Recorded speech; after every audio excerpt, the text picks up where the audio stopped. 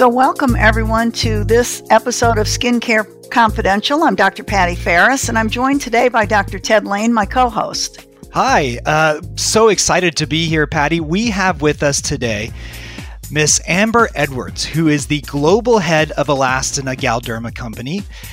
Amber has been with Alastin in terms of as their president since 2022. Prior to that, chief commercial officer. But prior to that, just a vast experience both in the aesthetic and pharma world, including developing a novel aesthetic suspension suture with a company called Sinclair Pharmaceuticals, as well as working in the dry eye franchise and, of course, the aesthetic franchise within Allergan. So just so much wonderful experience. And we just could not be more lucky to have Amber with us. Again, the whole idea with Skincare Confidential is to give you an insider's viewpoint in the skincare industry. And what better way to do that than with, the president of one of the fastest growing skincare companies, at least prestige skincare companies that we have in our space. So Amber, thank you so much for being with us. Thank you. What an honor. I was really excited when I saw the announcement that you were going to be starting this podcast. I thought, I can't imagine a better duo to do something like this. And thrilled that you've invited me on. So I'm looking forward to the conversation. Well, let's get started. Obviously I just read part of your CV, but can you give us kind of your path to getting to the point where you are? I mean, you've really kind of worked your way up and now you're the global head of, as I said, just one of the fastest growing skincare companies. Give us an idea of how this happened. Sure. Well, especially, because I'm just so young with all the skincare products. It's been time flies, but my journey's been a really fun one. And as kind of a rule of thumb, I've always had this idea of never try to map out too carefully what your path is going to be. Because I think if you really try to map it out too much, you miss a lot of opportunities. And to be very honest, so much of my journey has been opportunities that came up that I never was even looking for, but I was ready, willing, and always excited and passionate to try something new and take on a new challenge. So I joined the overall healthcare and pharmaceutical industry back in 1997. I'm going to age myself a little bit. I was a sales rep for Park Davis Pharmaceuticals, working in the diabetes, cardiovascular space, moved into women's healthcare and depression and anxiety, took on a number of different roles. That company was acquired by Pfizer, and I moved to New York City, which kind of became my chosen home and my home base for many, many years, but worked in Pfizer in a variety of just sales training and marketing roles in a number of different categories. But I think where things really shifted for me was back in 2004 when Allergan called. Botox Cosmetic was still sort of in its early days. They were still, trying to figure out how to make consumers feel really good about this space in general, this whole medical aesthetic space. And I was asked to come on board and lead the marketing team, and focusing really on the consumer side, which has always been a passion of mine, is consumer marketing. And I do think so much of my journey also has been rooted in really trying to understand what consumers care about, what their behaviors are, what they're looking for, and ultimately how to give them the highest level of satisfaction possible. I was with Allergan for many years, working across all of the different aesthetic products, part of many acquisitions. Sure. And my last sort of adventure with Allergan was heading up the international aesthetics business. I lived over in Europe from 2015 to 18 and had the opportunity to launch products in a number of different markets, such as China, Saudi Arabia. Really, really, fantastic experience just to broaden my overall cultural sensibilities and understand the different rules and regulations in different markets. I left in 2018. And as you mentioned, I joined Sinclair Pharma, really interesting European medical aesthetics company that has a fantastic line of products. They've expanded greatly. But at that time, the only product that was approved in the US was Silhouette Instalift, which is, as you mentioned, a thread, a suture. And I was brought on to be the president of North America to really establish Sinclair's presence here in the US. That was a lot of fun, and we had great plans, and then COVID hit. So that was not part of the original plan, and it kind of put a halt on some of our ambitions. But I was just incredibly lucky to get a call from Diane Gustry, at Alastin Skincare. I was had a couple of former colleagues who were on the board of Alastin who recommended me for the position of Chief Commercial Officer. And what a ride that's been. It's been a lot of fun. I was going to say, and the rest is history. What an incredible career. No glass ceiling for you. You broke that a long time ago. Congratulations. It's a phenomenal story. I think when we talk about Alastin as dermatologists, one of the things we think about first is the whole notion of post-procedure and peri-procedural. And they've really carved out a niche, I think, in the at least the medical dispensing brands for that. And so I think our listeners would be interested to hear how all of that evolved and how that affects your strategic direction as well. Sure, absolutely. And it's everything. It's what, we're really proud of having been pioneers in that space.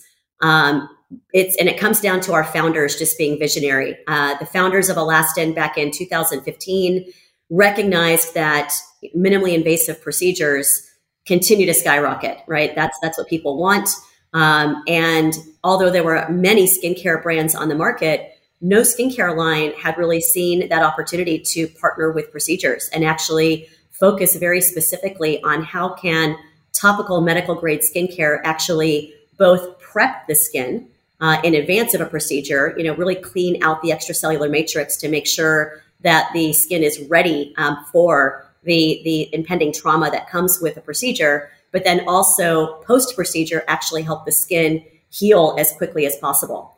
And the founders recognized that opportunity, very quickly brought on just an unbelievable team of scientists.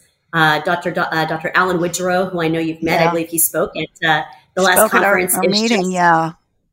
Yeah, I mean, I just feel privileged to be in his presence every day. He's just such an inspiration and always thinking of what's next and how do we just constantly improve. But, his entire background is in wound healing. Right. So what better specialist, right, to come on and actually think about essentially what's happening to the skin in a procedure is a wound. And so he, wanted to develop proprietary peptides to help actually the skin learn how to heal itself faster. And then we brought on an incredible team of formulators led by Dr. John Garudo, who was well known by some other brands. He actually worked at Allergan for many years. Yeah. A legend in the formulation space. Absolutely. Absolute legendary when it comes to, cosmetic chemistry in general. So that duo of Alan and John, they're behind everything we do. And to your point, Patty, peri-procedure space is what put us on the map. And we are always looking at what the newest procedures are. We try to stay very close to what new energy-based devices are coming out, what new injectables are coming out. And we quickly, try to connect with those companies and say, let's do clinical studies together. Let's figure out, what's our best product to help your procedure actually perform even better, which is, great for both the medical provider as well as for the patient. Absolutely. It's interesting. Patty, I'm just thinking about what's going on right now in skincare with the heparin sulfate analog. People are really focusing on that dermal matrix, like Amber was just saying, and cleaning it out or augmenting it. So we've got the heparin sulfate analog that's available. Now we've got people coming out with these exosomes, which are mainly platelet derived. Again, for wound healing, right? That's platelets kind of arrive for wound healing. And so it makes sense that the exosome should be, derived from the platelets, but it's all about the wound healing, Amber, like you said. And I think that was probably one of the key insights early on in Alastin's evolution is we need to focus on wound healing here, but the wound, not the way that dermatologists usually think about wound healing in terms of an ulcer or whatever medical issue that we're dealing with. We're talking about wounds from cosmetic procedures that we need to heal. And I think that honestly, just that insight has carried Alastin to the forefront of dermatology, and so many now are trying to catch up. Absolutely. Yeah. I mean, we, one of your questions I'm sure is going to come up because it always does is what are the trends in skincare? And, the big trend right now is peri-procedure. And so we try to be a trendsetter in that notion and really lead the way in thinking about, okay, where is there a gap? Ultimately, where is there a gap in the toolbox that our providers, who we see as our partners, and how you're treating patients? Where is there a gap? How can we actually help you when it comes to all the other things that you're doing in your practice? So that's really at the root of it. Yeah. And now that I think about this even more, Alastin was really the first to come out with a pre-procedure kit as well, right? With the nectar Right. and just kind of really thinking about how do we prime the skin so that when that injury happens, the wound healing process is shortened and we're able to get these patients back to their regular lives as well as obtain the best outcome from that procedure. Am I saying that correctly? Completely. It's all about reducing downtime, Yeah. right? Who has time to be, hidden away Nobody. out of the world for a week or 2 Nobody. weeks, and then accelerating, the results also. And in some cases with some of our products, even making the results even better, really maximizing those results too. If you look at, everything started with nectar, but if you look at Transform, that love we that started product. using that product. Love Right. that I mean, product. that was, no pun intended, but it was transformative, right? It really was all about helping the results of pool sculpting, of body contouring body products. sculpting And I'm going to just procedures. give a shout out to Enhance because that's another great product that was the brainchild of Alastin, which is paired with injectables. And there really isn't, I don't think, anything else in our therapeutic armamentarium that has that sort of technology to reduce bruising and swelling. And it's an awesome product. Absolutely. It's an awesome product. Yeah. So they have been on the very forefront of all of that. Definitely. Yeah, we love that product. Yeah, just to jump in, the Enhance, the science behind that product is unbelievable. It's kind of, tell me if I'm wrong, Amber, but it's instigating macrophages to come in and really kind of take care of all the red blood cells that are present after the procedure, as well as the peptides to build up the dermal matrix and get those fibroblasts going. So it's unbelievable because every time, we usually think about arnica, but there's no data to support arnica. Zero. Right. And so we really are stuck. Yeah, and that's at the root of everything for us is actually, everything we do is about having the actual evidence to support it. Yeah. And that's where, we have this 3-step process that we're incredibly proud of. And I would challenge anyone to find another skincare line that puts the amount of rigor in, but it starts with gene expression. Mm-hmm. So Alan, Dr. Widgerow, he heads up the tissue engineering lab at UC Irvine, in his spare time. He has a side job at UC Irvine, also as a department head of the chief plastic surgeon. But he, in his spare time, he does everything in a lab first. He actually looks at gene expression to see how the different ingredients that we're considering actually interact with each other. What may upregulate, what may downregulate, how they actually interact with each other. Then we take that into histology. So it's then, biopsies to see what's actually happening in the skin. And then we do actual clinical studies to see it in real life practice. And exactly, it's the science behind it. And I think with Enhance, it was a really unique concept, going beyond arnica, which is just kind of just this accepted thing. And, I think what we've been able to create with Enhance is a product that does speed up that process with the macrophages and just makes it all move along much faster. So when you look at patients, who have had Enhance versus those who haven't, they just go through that entire bruising process much faster. Yeah. And they're completely healed much quicker. Yep. And there's data to support that. In fact, in the trials that were done absolutely support that. Well, as I think about the distribution channels for the Alastin line, you guys have really remained loyal to the physician office thus far. Do you feel like, now with the Galderma acquisition, do you see that changing in the near to midterm future, Amber? Any plans on going more mass or going online? Yeah, no, it's a great question. It's a question I get every single day. And by the doctors. By doctors, even by, by everybody. We are 100% committed to physicians. My mission will always be anything that we consider doing strategically. My first question is, does this support our healthcare professionals? If it doesn't, I don't want to do it. And even when we did decide to start to go online and build up an online presence, even then, it really was all about providing another income stream for our healthcare providers when COVID hit. Mm-hmm. That's when we started our real digital efforts. Prior to that, it was mostly just product information pages, but we quickly realized that with offices closed, we could actually, we immediately created 2,500 vanity URLs, very specific URLs that we sent out to all of our accounts and said, hey, if you put this on your website, even if your office is closed, your patients can now order their product. They're automatically linked to you if they're coming through your URL. And every purchase they make, not only the first purchase, but any purchase they make moving forward is going to be linked to you. You're going to get a commission for that purchase. Mm-hmm. So that's how our online efforts started. And that really took off. We have healthcare providers today who are, have $200,000 to $300,000 in completely passive income coming into their practice just from these URLs. And we actually do all the fulfillment. You don't even have to have the product in stock, for that. We fulfill it, we ship it. So I think that's just a great example of how we want to make sure we stay true. Now, we are pressured all the time to go on to other online retail stores. And we've said no to every single one.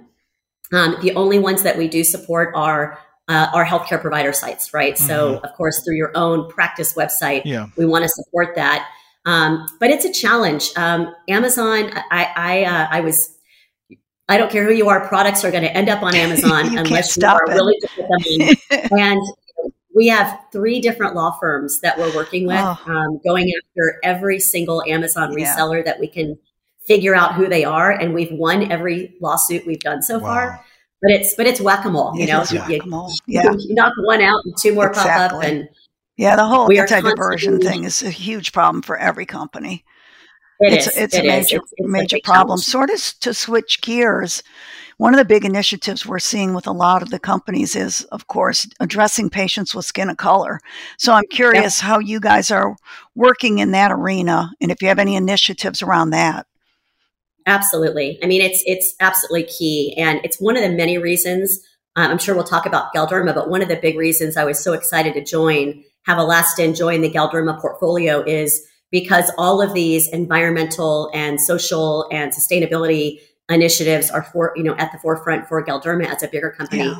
But the way when I think about skin of color and diversity, I kind of think about it in 3 different ways. There's inclusion in marketing. So that's imagery. Mm-hmm. It's the way we market products and making sure that consumers of all skin types feel completely included in how we're representing skincare. And I think several companies, including us, have tried to make sure that we're being, we have a great deal of diversity in the photography that we're using. The second area that I think about is, and this is one that doesn't get any attention, but to me, it's probably the most important, is when it comes to employment opportunities.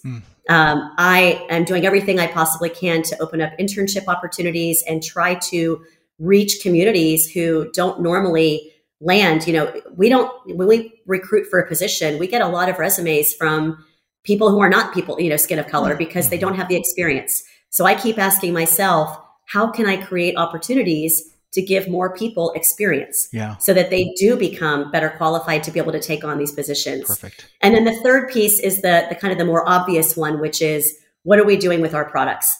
And we are, constantly thinking about how can we recruit for our clinical studies a wider variety of patient skincare types. Recruiting is always tough, but in our latest product that we just launched a few months ago, which is on track to become our most successful product, which is Illuminate, our pigment product, which is breaking every record. That was really important to us to say, okay, this is a condition that is more prevalent in certain skin types. So let's make sure that those skin types are represented in the clinical studies that we do. And so we really tried to make sure we were recruited from all different Fitzpatrick skin types that we've opened, that we looked at areas of the country where we needed to make sure we were getting the right people into those clinical trials. These are some of the ways that we're kind of looking at that, but we can all get better. I'll put that out there too. We're taking really positive steps, but as an industry, we can all get much better here. I believe you, and I would love to echo those statements. We could all get better. And as someone who runs a trial site, I feel the pressure and the desire as well to try and get all patients in the door for trials, right? We need to have trials represent the society that we live in.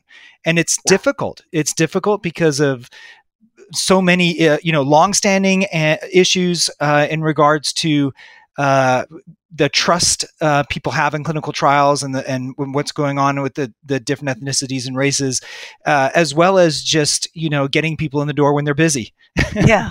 And the knowledge out there that the clinical trial is going on. So I'd love to echo those statements and just say, look, I appreciate what industry is doing, in particular what you just said, what you're doing in terms of employment, as well as marketing, but also at the clinical trial sites, we need to do a better job of trying to get all different skin types through the door, so that we can help even at this basic level. So Absolutely. thank you. In addition to that initiative, another huge theme in the skincare industry is sustainability. Speak to what you're doing in Alastin, within Alastin. I know it has to align with what Galderma is doing as well in terms of sustainability initiatives. Yes, certainly. Another really complicated one, and this is where we're trying to balance very carefully, keeping science at the forefront and not becoming gimmicky. Yep. And I think a lot of companies, unfortunately, in order to be sustainable, will throw ingredients in it and that don't have any scientific backing, right? So I think first and foremost, science is what's most important to us. But that said, we are actively looking at several different areas. And this is where Galderma has a fantastic initiative in place that's aligned with the United Nations overall goal to have minimal to no impact on the environment by 2030. And so as a broader company, and we're already looking at our manufacturing plant to pull them into this bigger, broader initiative, is to look at ways to reduce waste. First and foremost, everything we can do to actually eliminate and reduce waste as much as possible. To reduce gas emissions. Already with Alastin products, the majority of our formulations use a cold process, which significantly reduces the amount of energy that's needed. So, and then looking at also ways to reduce water, water usage. Water is living here in Southern California, we know that water is something that we're losing very quickly. Yeah. And so we're working with our suppliers, with our partners to, make sure we're doing everything we can to look at climate, water, and reducing waste overall. And then as part of that, we're constantly meeting with different components suppliers too. I think we have room to improve in even just our packaging. We've already made some improvements. We just launched some of our newer products and brand new components. And that's something over the next 2 years, I think you'll see some exciting changes with our overall packaging, as well as, looking for ways to just become better overall when it comes to sustainability. Yeah, gosh, it's a 360 view, isn't it? And so many companies are facing the same. Very interesting. So we talked a couple of times about the Galderma Association, and I thought that was such an interesting place for Alastin to land. So maybe talk a little bit about that, especially with, you're really a medical skincare line, and Galderma's been so heavily involved in the consumer space with Cetaphil.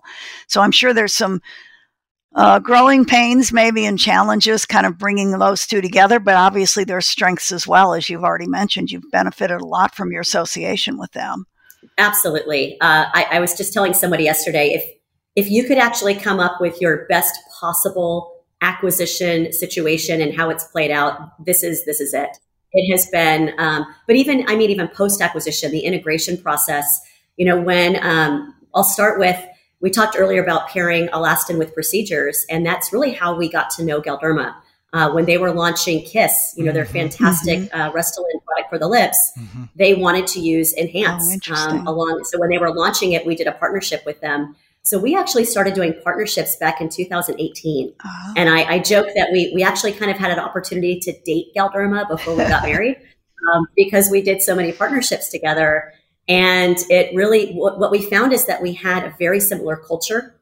Our sales reps got to know each other and partnered really well at the local level and how they decided to approach, physician offices together. They started doing programs together. So we had already built this beautiful relationship. And then Dr. Fleming Ornskopf, the global CEO of Galderma, has he's really excited and passionate about this integrated dermatology platform, which is about making sure that Galderma is the leader in all things dermatology. And the way that he looks at that is, there's no aesthetic only patient or acne only patient. A consumer is addressing a number of different things in their skin throughout their life cycle, throughout their journey. And that might include, acne or psoriasis or medical conditions. We have Cetaphil, for more of the mass market and for so many different sensitive skin types. And then you move into the aesthetic world with the injectable portfolio with Sculptra and Restylane and Dysport.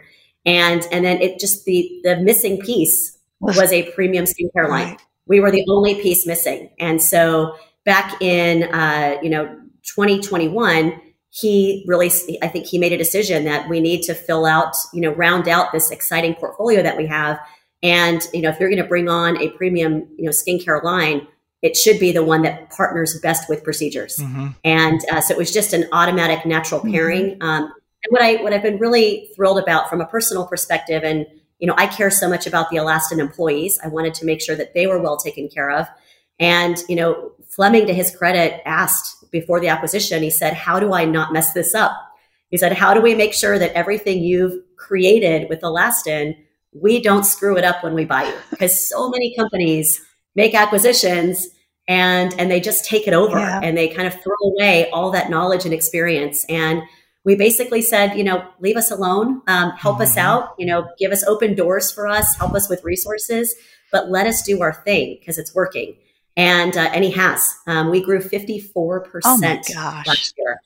That's amazing. I get shivers when I even say incredible. That. Our growth last year. Wow. And it's because our reps have really partnered with the Restylane and Dysport Sculpture reps. They've partnered very closely to try to create a more, like I said, holistic offering for physicians. And that's really worked. We opened up 1,400 new accounts last year. And like I said, just tremendous growth overall. So what we're doing right now is working. We're also, I think this year you'll see some other exciting partnerships when it comes to things like the Aspire program. Mm-hmm.